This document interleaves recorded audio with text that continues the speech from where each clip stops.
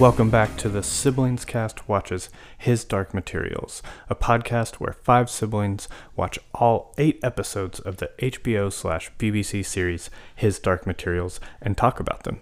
We're so glad to have you here. This week, we're talking about episode 2, The Idea of the North. To get things started, we're going to let Kate give a brief rundown of just what happens in this episode and then dive right into the conversation.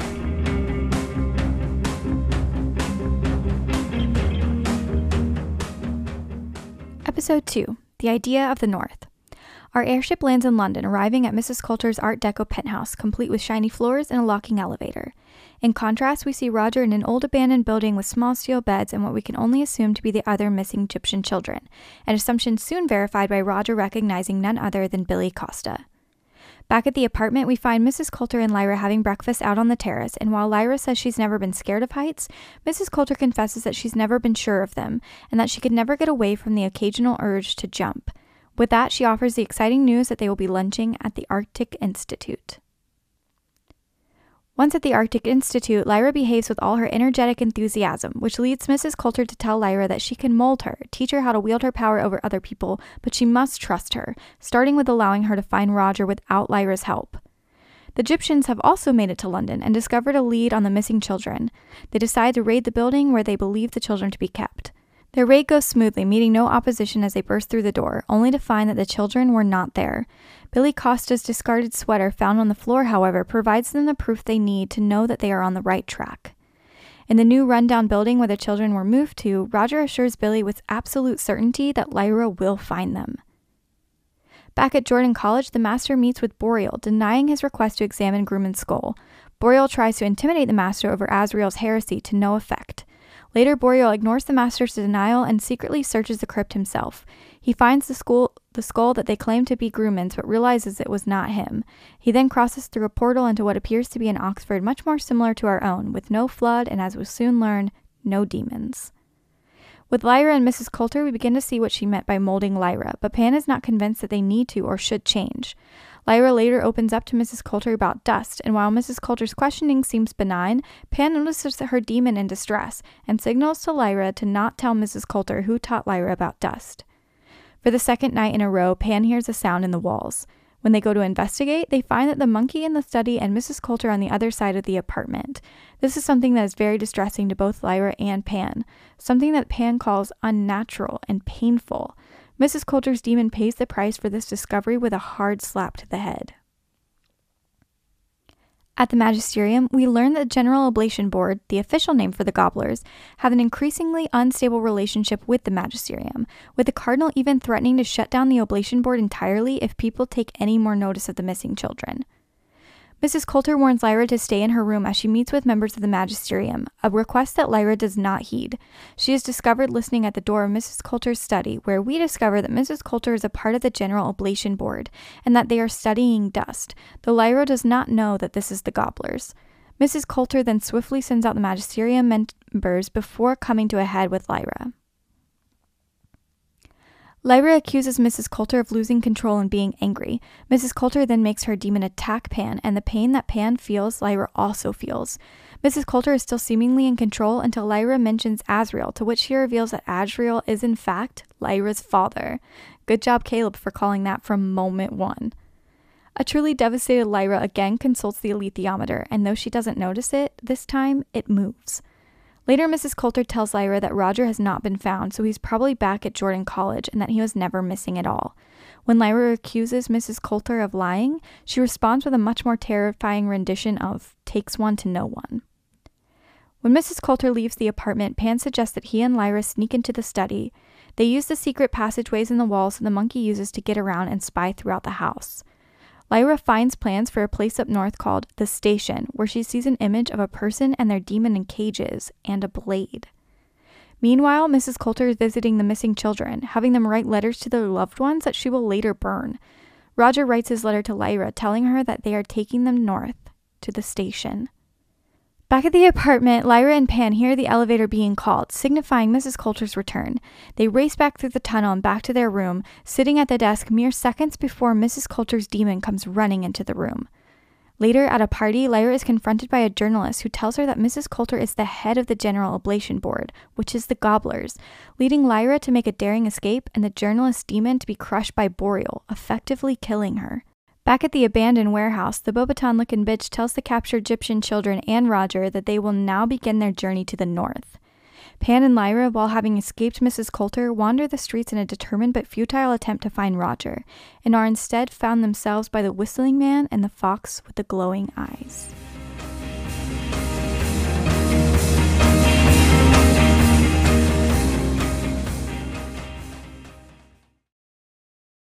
That was chilling. Very nice. So much happened. It was a So pretty much. packed episode. Yeah, it was packed, but it was, I don't know. yeah. I think the pacing was so Oh, good. yeah.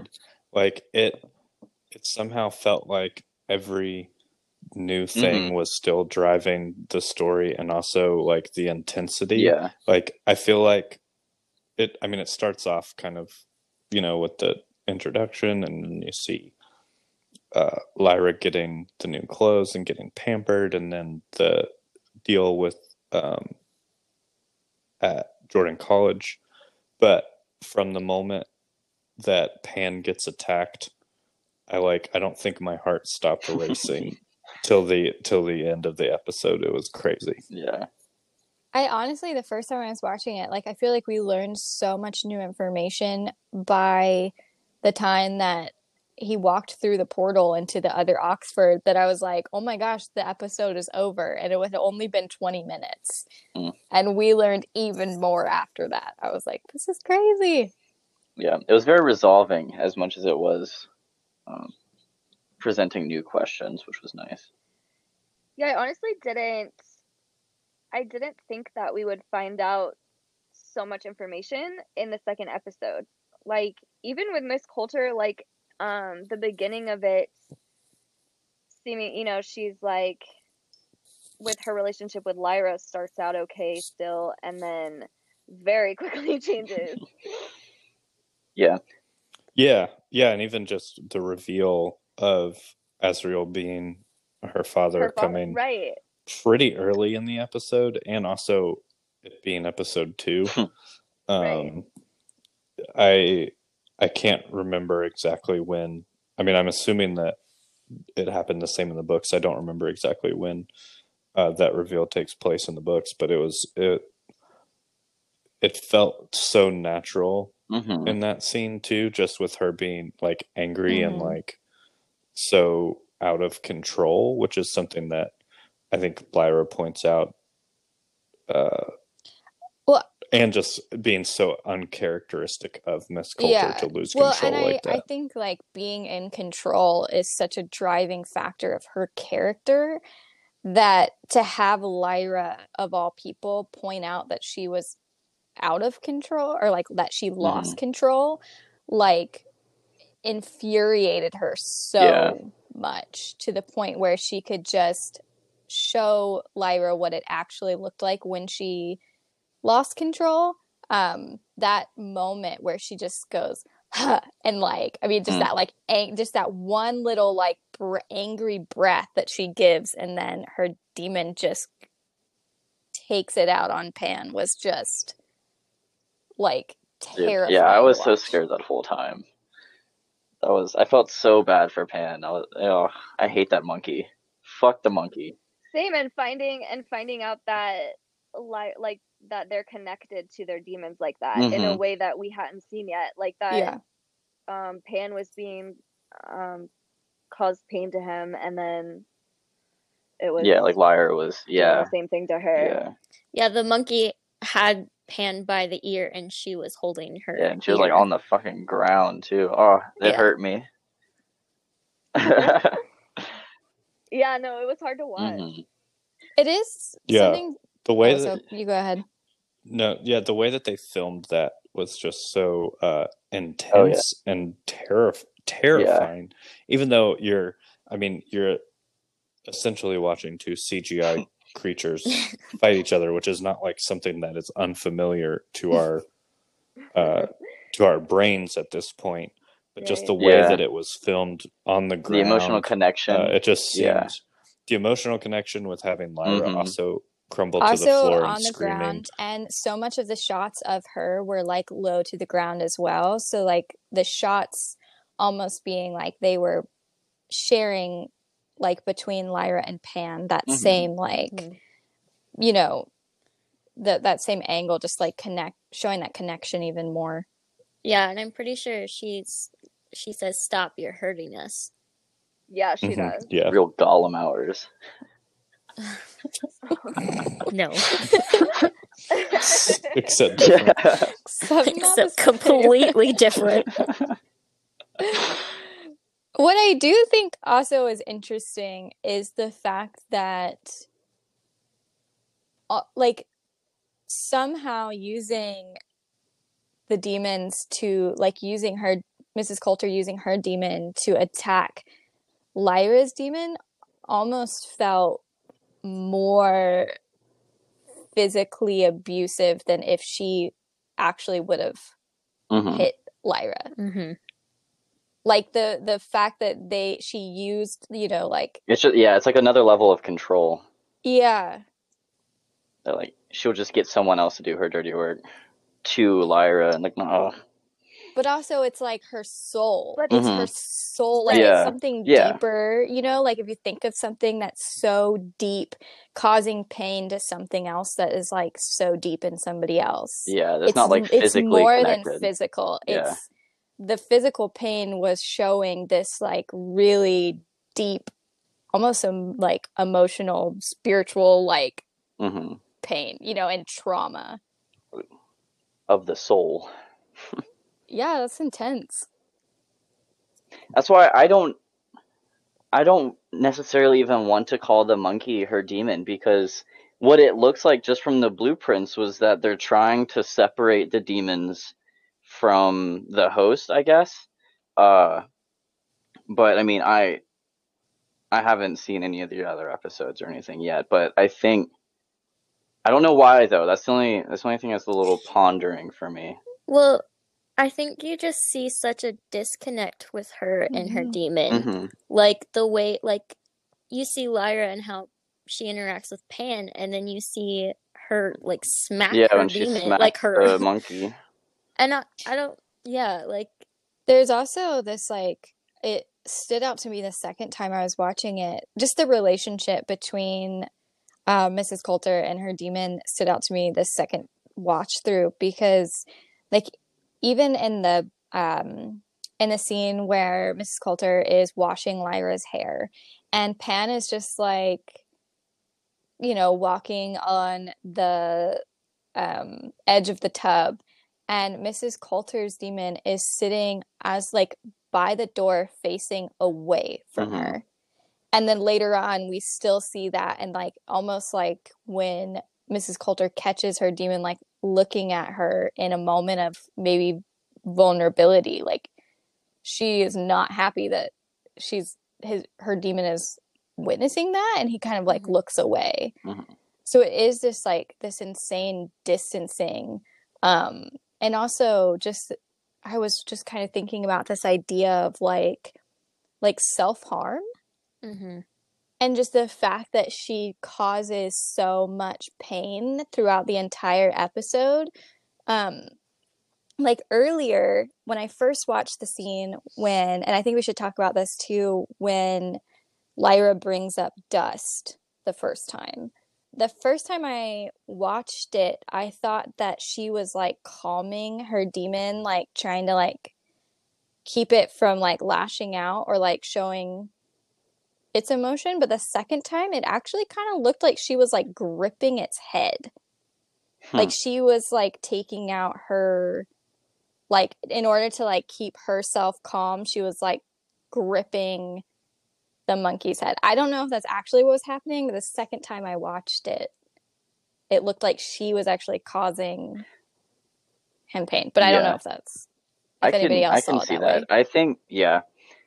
Because when I watched it, it almost seems like, because you know how Pan and Lyra kind of like work together, whenever they're processing through like different situations, they'll talk to each other a lot, and they have that connection that I just don't feel with Mrs. Coulter and her demon. That's why it almost feels like it could be like something else entirely, like not a demon, but pretending to be a demon or something. Or I don't know. I don't know why, but I'm so stuck on. It seems like they're trying to sever the connection between the monkeys, because when she hit her monkey, it didn't hurt her, as far as we know. Right. Or either she's just not reacting. Because I Mm-hmm. noticed that too when Pan and him are fighting, it shows Pan like biting Mm-hmm. the monkey and scratching the monkey, and she reacts not at all. But I Right. also don't know if that is like this weird thing where she's kind of almost seems like she's cut herself off from Yeah.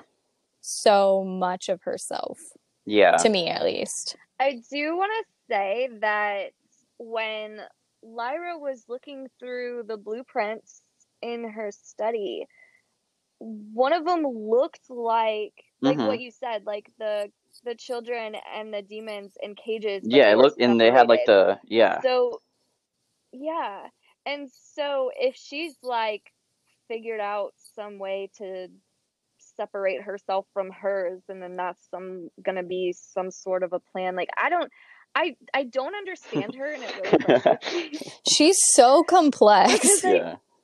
she is, because in some scenes it'll look like she's like looking at Lyra with affection, and then in an instant she can change. Yeah. And it's just so frustrating that I can't figure her Yeah. out. Well, I mean, right after Pan, like she had her demon attack Pan, like, and then she revealed Azrael's parent, like, or that Azrael was her Yeah. father.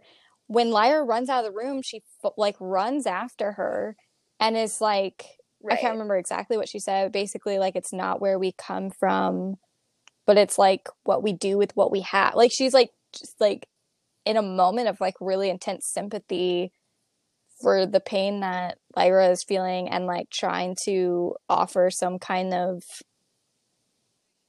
Right. you know. She showed like genuine emotion towards Lyra and towards the whole situation. Like she was connected to that situation emotionally.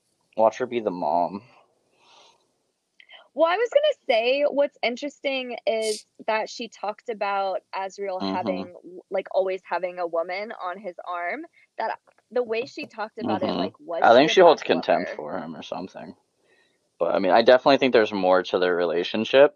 But because he's, never around, we can't really, we can't see them interact. We don't know. We can't talk to him about her. He's kind of, Yeah, well, we haven't seen Yeah. them in the same scene Yeah. at all yet. but so. she obviously knows a lot about him, and that could just be their profession. But I don't really think that she's, like, as much of an adventurer or whatever as he is, because she seems to be heavily tied down with the Magisterium and the Gobbler Initiative. Well, because I feel like her sole purpose right now is to go to the north and to get into the other kingdom or whatever it's called. And I just, yeah. I think what was interesting when she was talking about Azrael, like after she revealed that he was Lyra's father, is that she was like, it was he's the one that took you to Jordan College to protect you. And then she was like, they couldn't protect a painting if it was or drawn on the wall or something like that. Like, but I also like her. It's like weird, like she's not actually part of the Magisterium. It doesn't seem like it looks like she's like contracted. funded by Yeah. Like they are funding her work, and so like she obviously has like some kind of contempt for them. You can kind of see it when they have that like private meeting in her house. But so what I got from that was just that she believes like her search for like whatever her life's work is, which I guess is this like whatever the gobblers are actually doing. She is like, if I can do it under the nose and like funded by the Magisterium, then I am actually more in control and more powerful than like outright going against them like Azrael, because that's just not being smart, because she's manipulative. Like, Yeah. that's her power, you know, is getting people to behave the way that she wants them to. So I almost feel like her, like, full-on drive to her life's work, she's just using the magisterium to get there.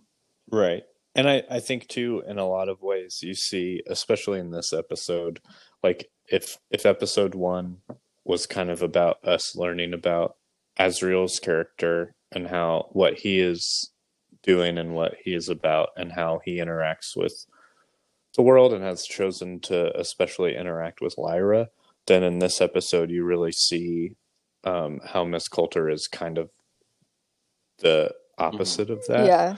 Whereas she has decided to get them to, like you were saying, fund whatever experiment she's doing. And also you see the opposite of how she interacts with Lyra, where Azriel would just abandon her. And we don't know if she has any prior relationship to Lyra, but she has a relationship now that seems to be pretty embracing and wants to teach her stuff. And then you also see the difference between Azriel's connection with his demon, where it's very much a collaborative kind of relationship where his demon is constantly reminding him stuff and helping, and he's saying, all right, go ahead and find us a path off this mountain. I'm packing up now.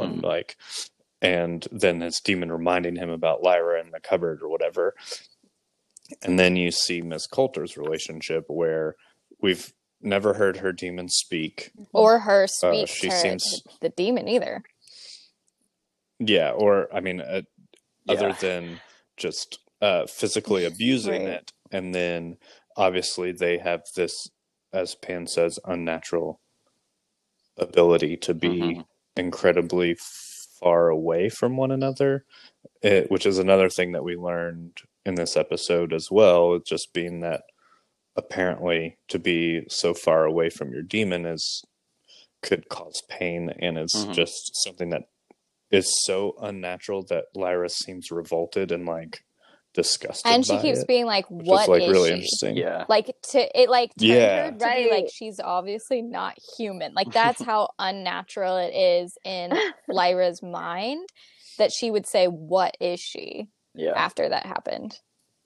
Right. That's why I, like, crazy guess, I don't think the monkey is her demon. And I think it's someone Where would her turned into an animal. I think someone that she knows that she, like, either worked for, got turned into, like, a monkey or something to pretend to be her demon. But I think it's, like, I don't think it's her actual demon. I think she's pretending. I love that we have yet to see any kind of magic in this world, and you're like, but somebody turned into a monkey. Hey, that weird-looking contraption, I don't know. And the fact that it hasn't talked, we haven't heard it talk, I don't know. I feel like it's like, like a science project that she did or something. But I don't trust any of it.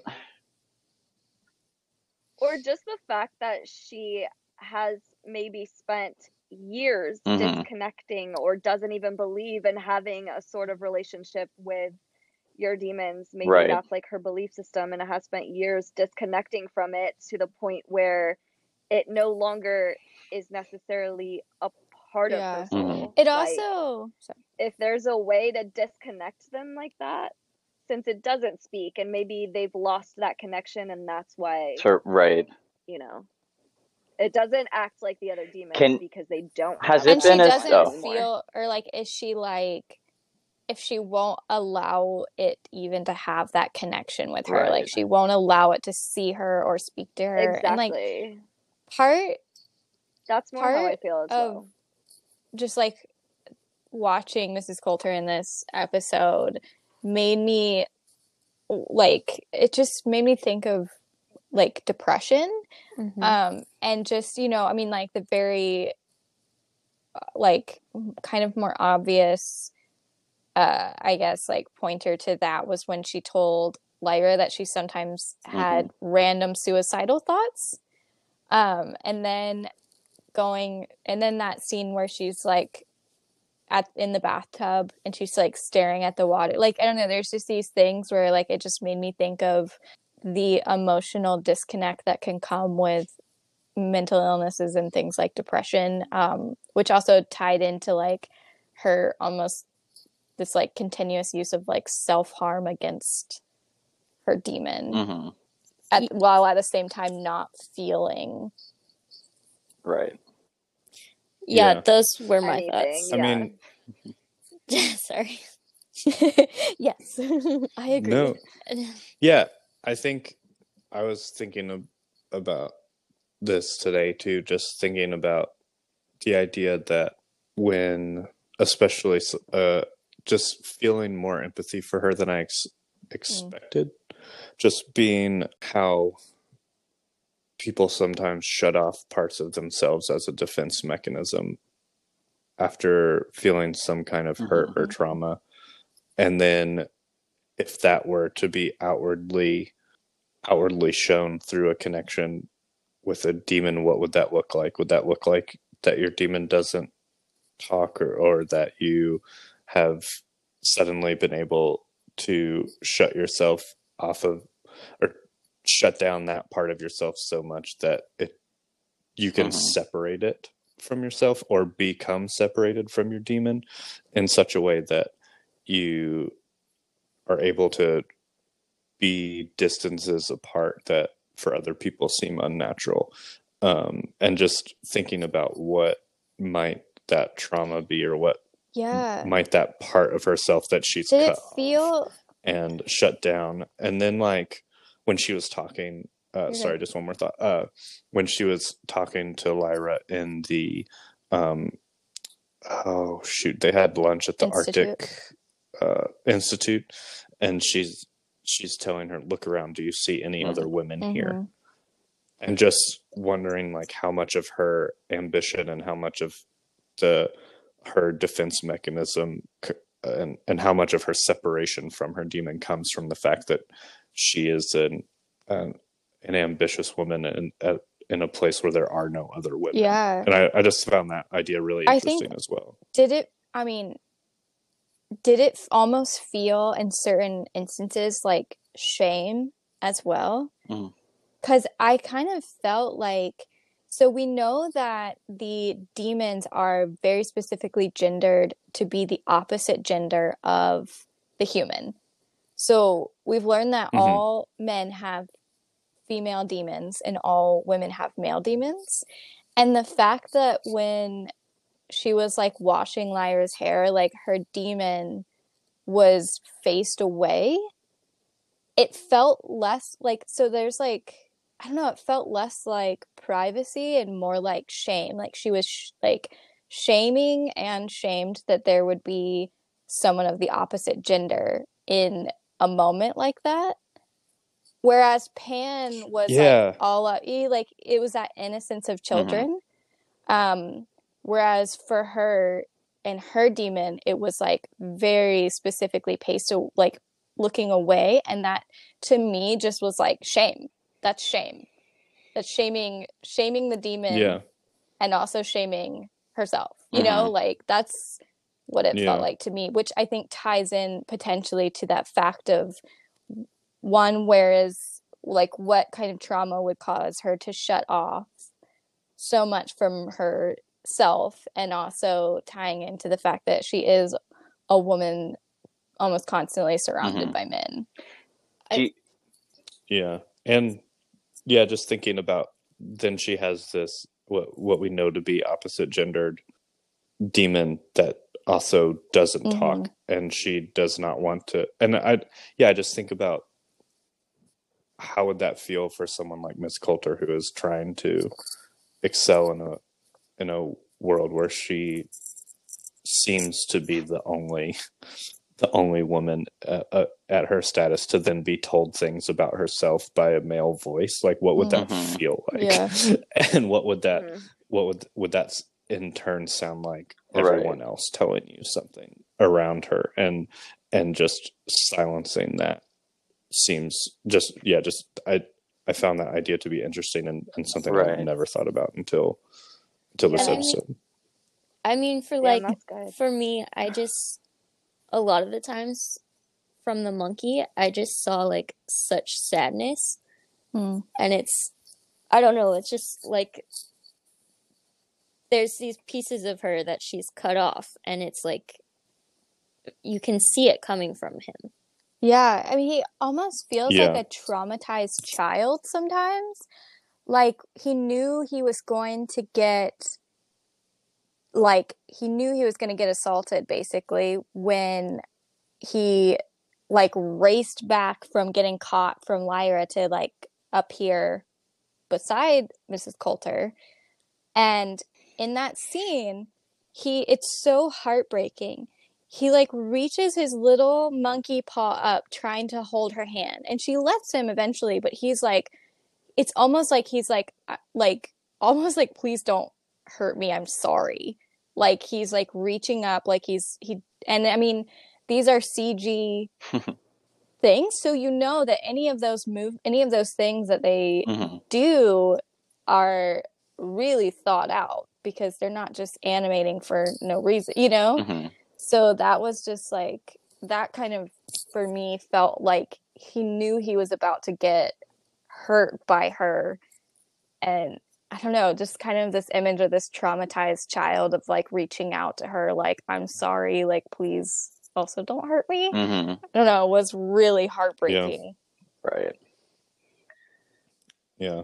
It's interesting that you say, too, like, the only times that I feel any kind of empathy for that evil monkey is when he's literally not Mhm. doing anything, and he's just sitting there, because it looks so sad. I mean, it looks incredibly sad. And then the only times it doesn't is when it's like on a task, or like when it's obviously Yeah. attacking Pan. I don't feel anything but hate for that monkey. But even when they come back from the gobbler station, and he like races in, I mean, he has a look of like determination and like Mhm. anger. Well, we see And, what like, happens just when he bust fails in. her. Right. Yeah, no, yeah, and that's very It's almost like very true. she's I just think converted it's- him into more like a tool than an actual companion Yeah. to do all her dirty work. Right. Yeah, well, right. he's her spy. I mean, we saw that from him going through the shit, what's it called? Mm-hmm. Mm-hmm. Yeah. The vents and stuff. Right. He's just spying for her so that she can remain in control of what is Lyra doing and how is she Mhm. behaving and what is she getting into, and he's kind of the spy. Right. And I mean, and I think that goes back to like what do we do sometimes with our hurt or our trauma? Like, you can either wallow in it, or you can turn it Mhm. into a tool, or whether that be a healthy tool or Destructive. Yeah, an destructive unhealthy tool. tool. And I think, and a destructive tool. I mean, I think Miss Coulter sees it as an Mm-hmm. ambitious tool, or Yeah. a means tool men's to means progress to an her end. forward. I But- mean, to have that, Yeah, I think- like, I have to have power over everyone, Mm-hmm. even myself, is what it feels, you know, like, it's so far of just like having power over everyone. It's like, even this, what you're saying, like, he's supposed to be her companion, her soul, you know, like, it's this sacred relationship between, you know, human and demon, and she has like cut herself off from it so that she can control it. Like, it's Mhm. just, it's crazy.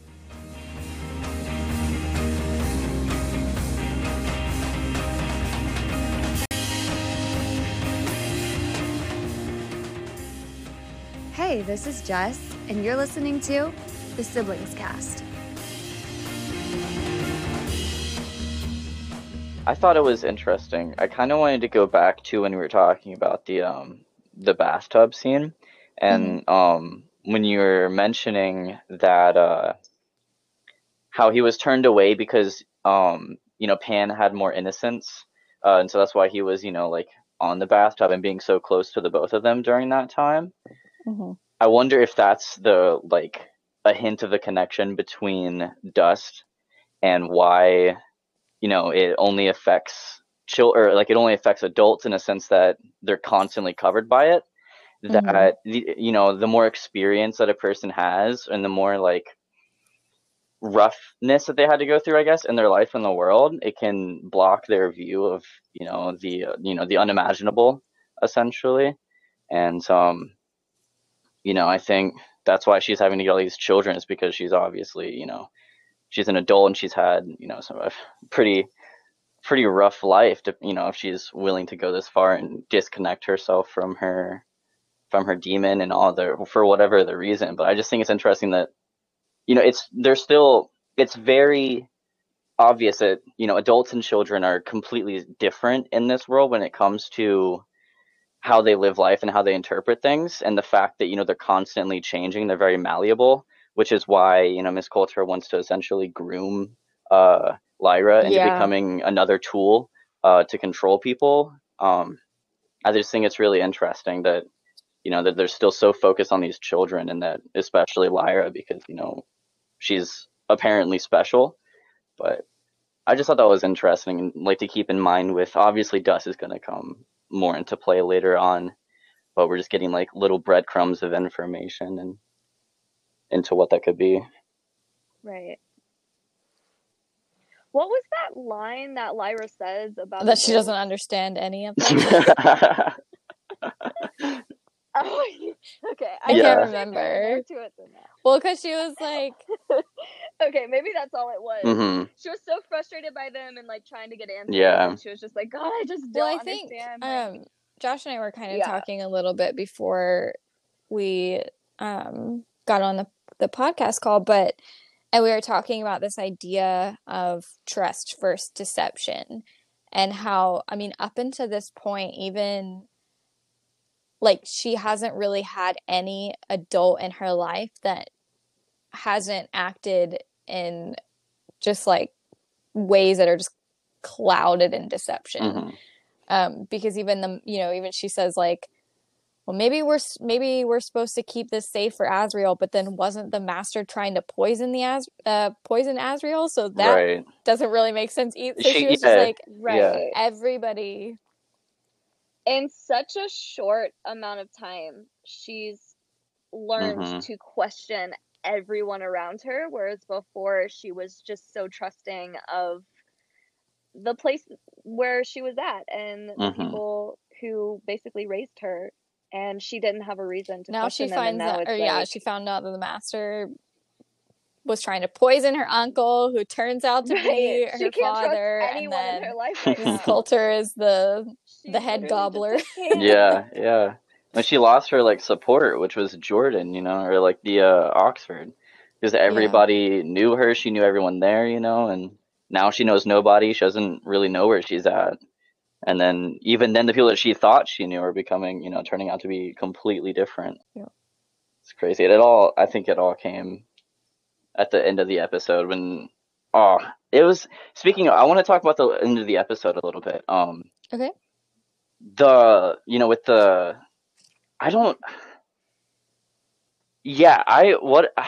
I'm still not convinced that he's, well, no, he has to be, because otherwise Billy and Roger wouldn't be with them. But are they going to take Lyra to the other children? What is this weird power that the Yeah. fox with the glowing eyes, Yeah, or because the he whistling, obviously or whatever it attracted is? Pan. Yeah, it was this weird, like, she was like, what She couldn't are stop you him. doing? Like, stop. Yeah. Don't fall. And he was just like, nope, I'm You're like, here. I'm And just going to go smell over here. there's like some weird power that this character has to like draw demons specifically, because the children have like, even Billy was like to his demon in the first episode, his little squirrel friend, so cute. He was like, don't go, you know, like he was like, that's not a good idea. Stranger danger. Yeah, the kids so far have been like, no, but also we've learned that they can't be far from their demons, so they're kind of pulled along as well. pulled. Yeah. Yeah. And I think the end of the episode did a really good job of that, where Lyra was like, no, come back, and then ended up like crawling. Like it was almost like she didn't want to go, but Yeah. couldn't Yeah. help Didn't it. want to, yeah. But moved forward and ended up like crawling towards Pan, which was so, yeah, again, I think it just, this sense that you have to be within Right. close And proximity. it's almost like, sorry, it's No, go almost ahead. like, you know, how kids can be, there's also this like very trusting side of them. Mm-hmm. And that where like Lyra was like, hold on, we probably shouldn't go over there. And Pan's like, no, let's just, I gotta go Yeah. find out what it is. There's this curiosity that kind of overlooks like maybe this is dangerous and we shouldn't do it. Mm-hmm. Yeah. So. I also think like this is something that I remember from the books, but I think they did it in a really like subtle way. So they just like the etiquette around demons. That was another thing that I wanted to mention. Like we haven't really seen demons touch each other. That has not been a thing. Mm-hmm. And then of course we saw like the monkey attack Pan, but then when it ran into the room when she had like gotten home, yeah, and it just Oh, it was that like like petting it. Sorry, it I was just remembered like that too. even Lyra kind of looked at it like what is happening, so you know, like weird. why are you touching, you know, but Mhm. it goes back to that kind of pain and then followed up by affection. Right. And that what that does, especially like children that who experience abuse and how often that is how it works. It is like a It's like lashing out followed with sympathy. Yeah. yeah, like a to positive just like with a make negative. them Yeah. unstable. Or a Like negative it with a just, positive. Mhm. you know, they're never sure. So that Yeah. was like, yeah, that was like That's so really kind of interesting. crazy. And then, so when like Boreal, so we saw like the demon versus demon kind of thing. But then with the journalist at the very end, and Boreal like takes her out and brings her in the car, and he physically touches her demon, her face complete like shock and like Mhm.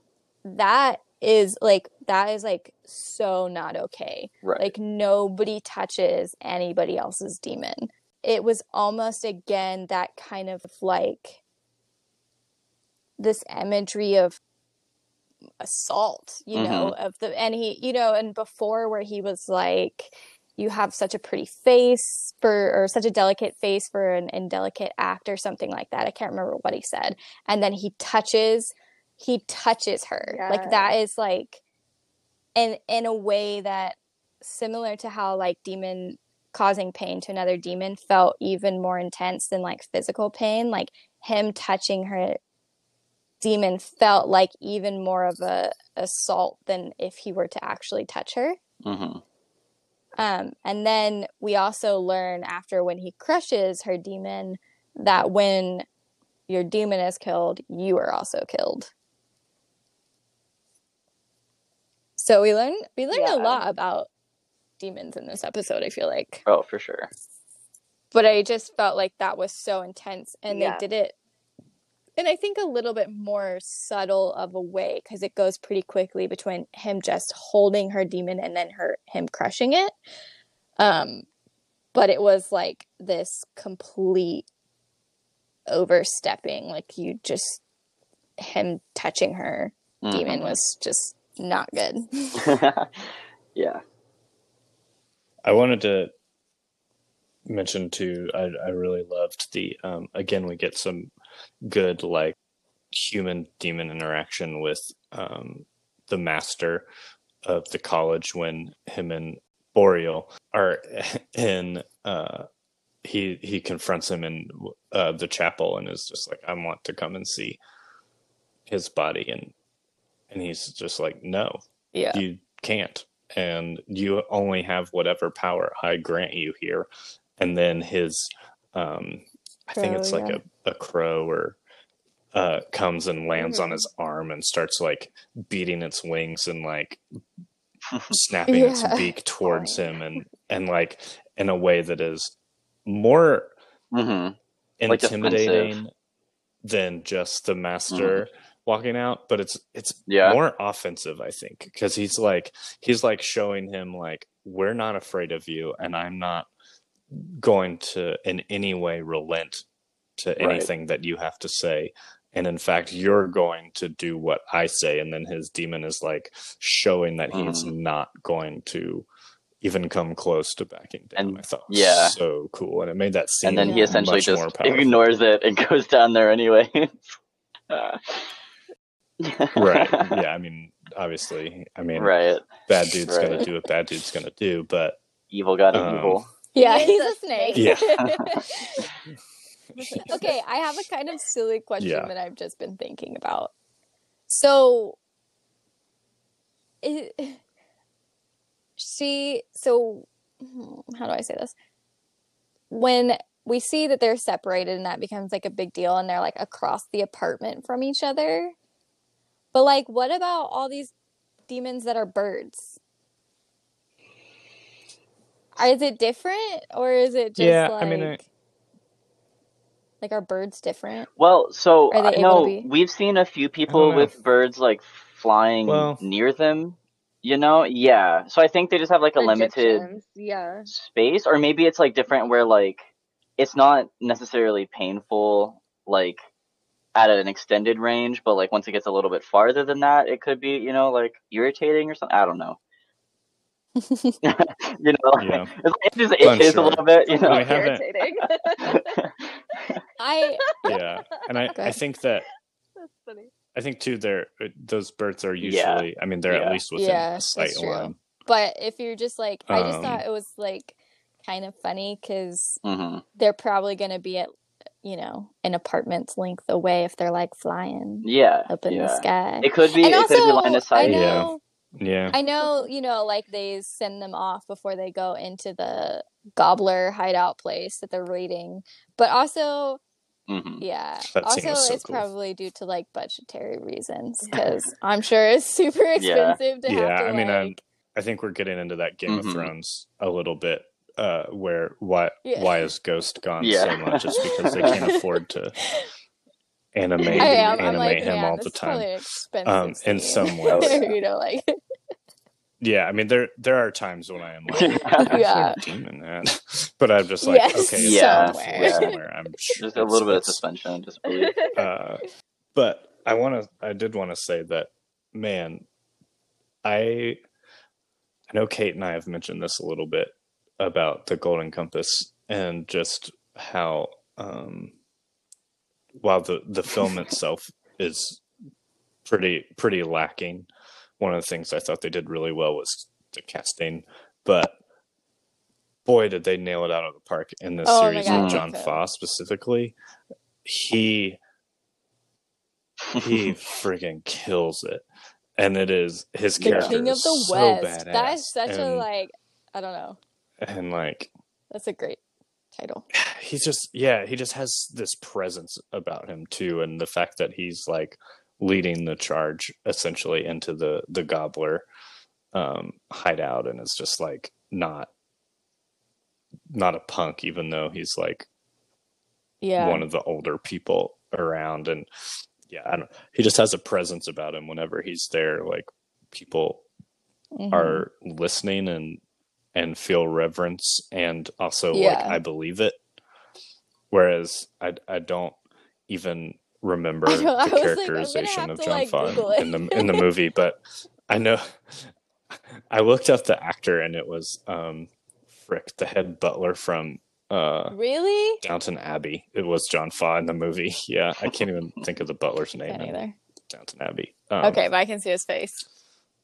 Anyway, that was John Foss, and I just can't imagine him being intimidating and like presence in the film obviously wasn't very memorable compared to Eva Green or Daniel Craig or Sam Elliott, obviously, in their roles. But I just thought it was great. Just when he like pushes Tony out of the way, he was like, "No, I'm gonna console her." Which almost makes me wonder if they were romantically involved. I mean, that was Billy... pretty close forehead touching. It seems like it. I know. I was like, are they gonna We haven't seen Paul Costa, so who knows? I know, we haven't. But that would be weird because they like old lovers. I mean, it's an old him flame. as part of the Do you think family. Billy is his kid? Like, no. Yeah, he's not the father. He just... Okay. That's true. What I'm saying. Like, that's true. They would have mentioned it if he was the father. They would have. It's not just this random side character. Like, I don't know. They didn't mention that Azriel was maybe father. Maybe this is just about a whole show bad about fathers. Yeah. People not. It's gonna come out.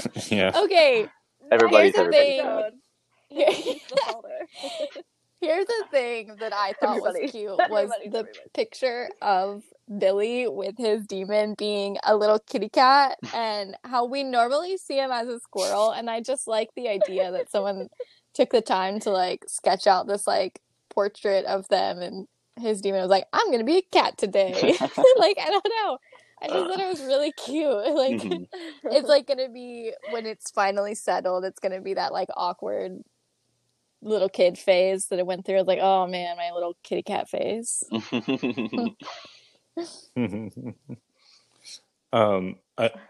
Speaking of Billy, I loved the scene when Roger finds Billy, and then he puts his arm on his shoulder. I love that actor. And it's just like, don't worry, Lyra's gonna find us. And it just like his undying trust in Lyra to like, she's not gonna leave us, even though we're like, as far as he knows, she's back in Oxford and he's far away, but he's like so sure that he's using his trust in her to console Billy was so cute. Their I think friendship because of that, so she's gonna have to betray Roger him. And Lyra. Yeah. I think that's a betrayal. I mean, it makes sense. It would hurt the most. Caleb's just like, what will cause all the most pain to my heart? And then that's whatever like theory you go with. Honestly, yeah. Seeing I think Roger she's cry. not gonna be able to say it. I don't know. I don't want to think about it, cried but a lot already. It's just I'm always ready for the worst. Apparently, you are. Who hurt you? Every other show. I sent this to, I think, M, Josh, and Caleb. I don't think I got to send it to Jess yet, but I have to say, at 44 minutes and 56 seconds, one of the little Egyptian boys, when Mrs. Coulter is speaking, like mouths her line when she says, I have an announcement to make. It is so cute. I watched it like 7 times. Oh, I know. I know. So Emma Watson. I always think of Emma because oh my gosh, have you seen everybody's lines of her in Harry Potter where she's mouthing everyone's lines? I thought of that too. She's so cute. That's awesome. Yeah. Is there anything that we forgot to mention? I mean, we didn't talk very much about the fact that there's a portal to what looks like our world, which was a huge fucking reveal. But it also just it just shows how much depth was in this episode to be like, oh yeah, and also there's a portal to another universe. Literally, I took notes when I watched the episode, and when that part came, I was like, Oriole walks through a portal? What the fuck? Like, and then when he's talking to that guy, they are talking about different worlds, and so, and how many, and has Azriel been in that world? Yeah, and how about the fact that there is a portal to another world in Oxford, right? And Azriel's like in the north, like as far north, and like, I'm looking for it. Right. That kind of made me laugh when it was like, it's literally right there. Yeah. Well, and he asked, I've used this super special camera that I developed to be able to see this other thing, and then Boreal is just like, okay, I'm gonna go behind this in this locked greenhouse and walk through to normal Oxford. I'm gonna. What's interesting is that Boreal literally means of the north or northern regions. Sorry. What? I laugh at your pronunciations every time. Oh, it's okay. It's a stupid word. Borealis. It's not just Boreal. Boreal. Okay. Boreal. But yeah, that's actually a really good point. But keep going. I won't laugh anymore. Well, I just thought that was interesting that his name is literally of the north, and he's like, oh, it's sacrilege to talk about the north, and I mean, he's obviously been to not necessarily the north, but he's been to somewhere just as mysterious as the north. Yeah, well, I mean, it's worse. He's like, to the ultimate heresy apparently is to say that there are multiple worlds, and he's like living in it. Like chilling, like has a car. Right. He has a car. On his iPhone. Oh yeah. So I just thought that was interesting. That was kind of foreshadowing from the beginning that there's more to this man when it comes to his work with the magisterium and his ulterior motivations and what he's doing on the side, because he didn't even tell he didn't tell anybody where he was. So I don't know. It's very interesting again at the end with the journalist, where he was like, if you know who Mrs. Coulter is, and you also know who I am. Right. But we don't really know who he is. Yeah, like I don't think he works like in the magisterium, right? I think he just works like as a consultant to that one guy who was the father that he was talking to in the first episode. He has some kind of connection to him, and he could be like a PI or something. I don't know. He might be similar. The magisterium private investigator. Right. I think he obviously has some kind of connection to Mrs. Coulter as well. And I don't know if that means the General Oblation Board, or if they are both just obsessed with, figuring out, learning more about dust, and are just doing it in similar but different ways. I don't know. He also knew that it wasn't Groomer's skull just by touching it, and I don't know how. Because at first I was like, that was kind of weird. I was like, oh, that's pretty smart of him. And I was like, oh, he's even smarter. Okay. You can see through it. Well, at first I was like, I mean, maybe he can't. Maybe something about traveling to another dimension or whatever means like he could see. Yeah. He can see through deception. I don't know. Maybe maybe he could to know a see snake. Dust. Oh my god. Because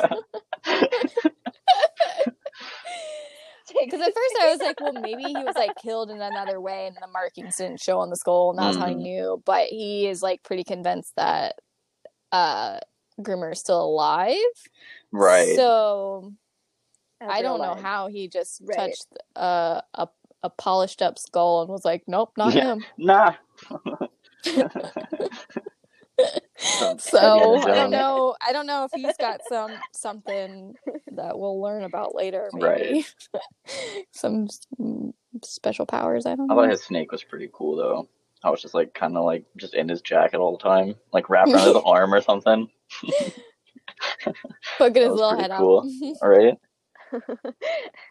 Cool. Well, does anyone but M want to take a guess about the next episode? Yes, I know. Someone might have cheated and watched it with mom and dad. Well, I think I've already said most of my predictions. But I don't know specifically. Yeah, I don't specifically know if it's going to happen next episode. Say the one about the magic monkey again. The magic monkey, that someone was turned into a monkey and they're like working for her. Okay. That's prediction number 1. Yeah, it could be like an assistant or something.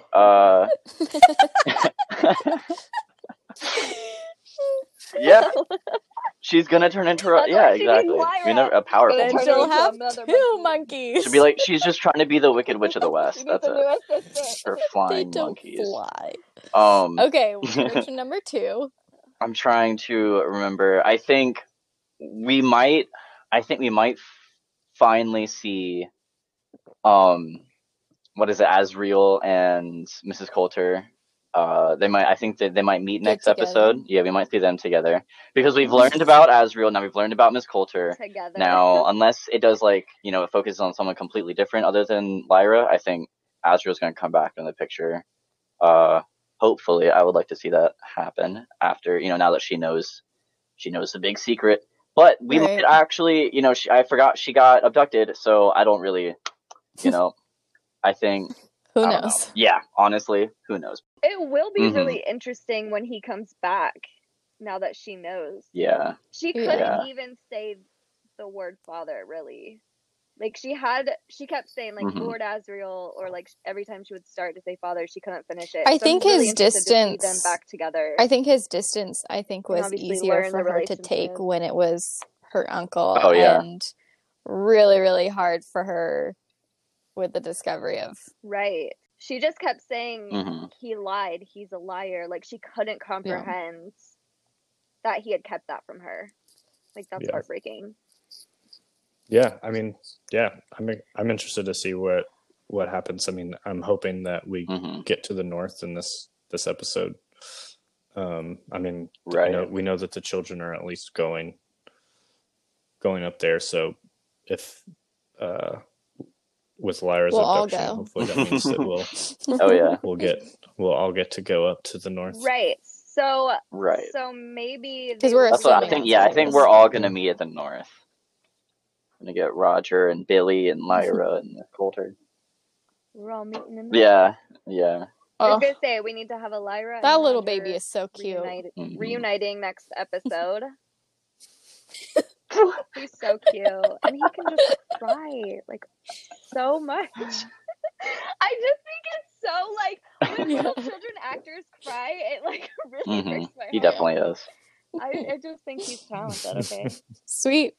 Jess, do you have any other reunited moments? And be a family I just want again. Everyone to reunite.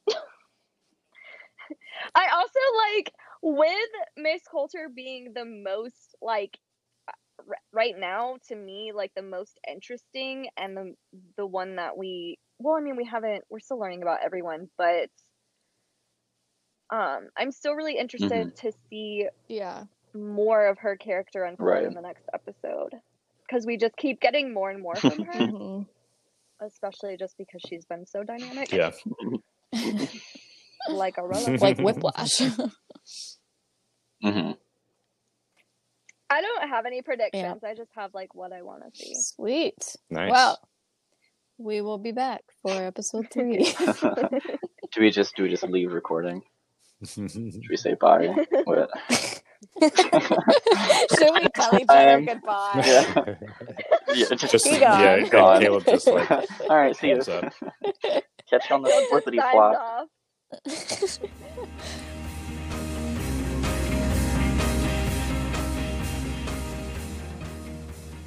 Thank you so much for listening.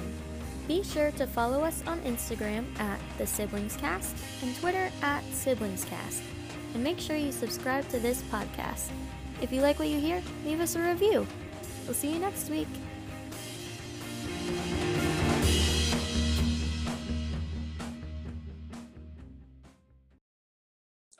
Intro music. You at the end of one episode, you just have to have you going intro music. That would be funny. Sorry. Intro music.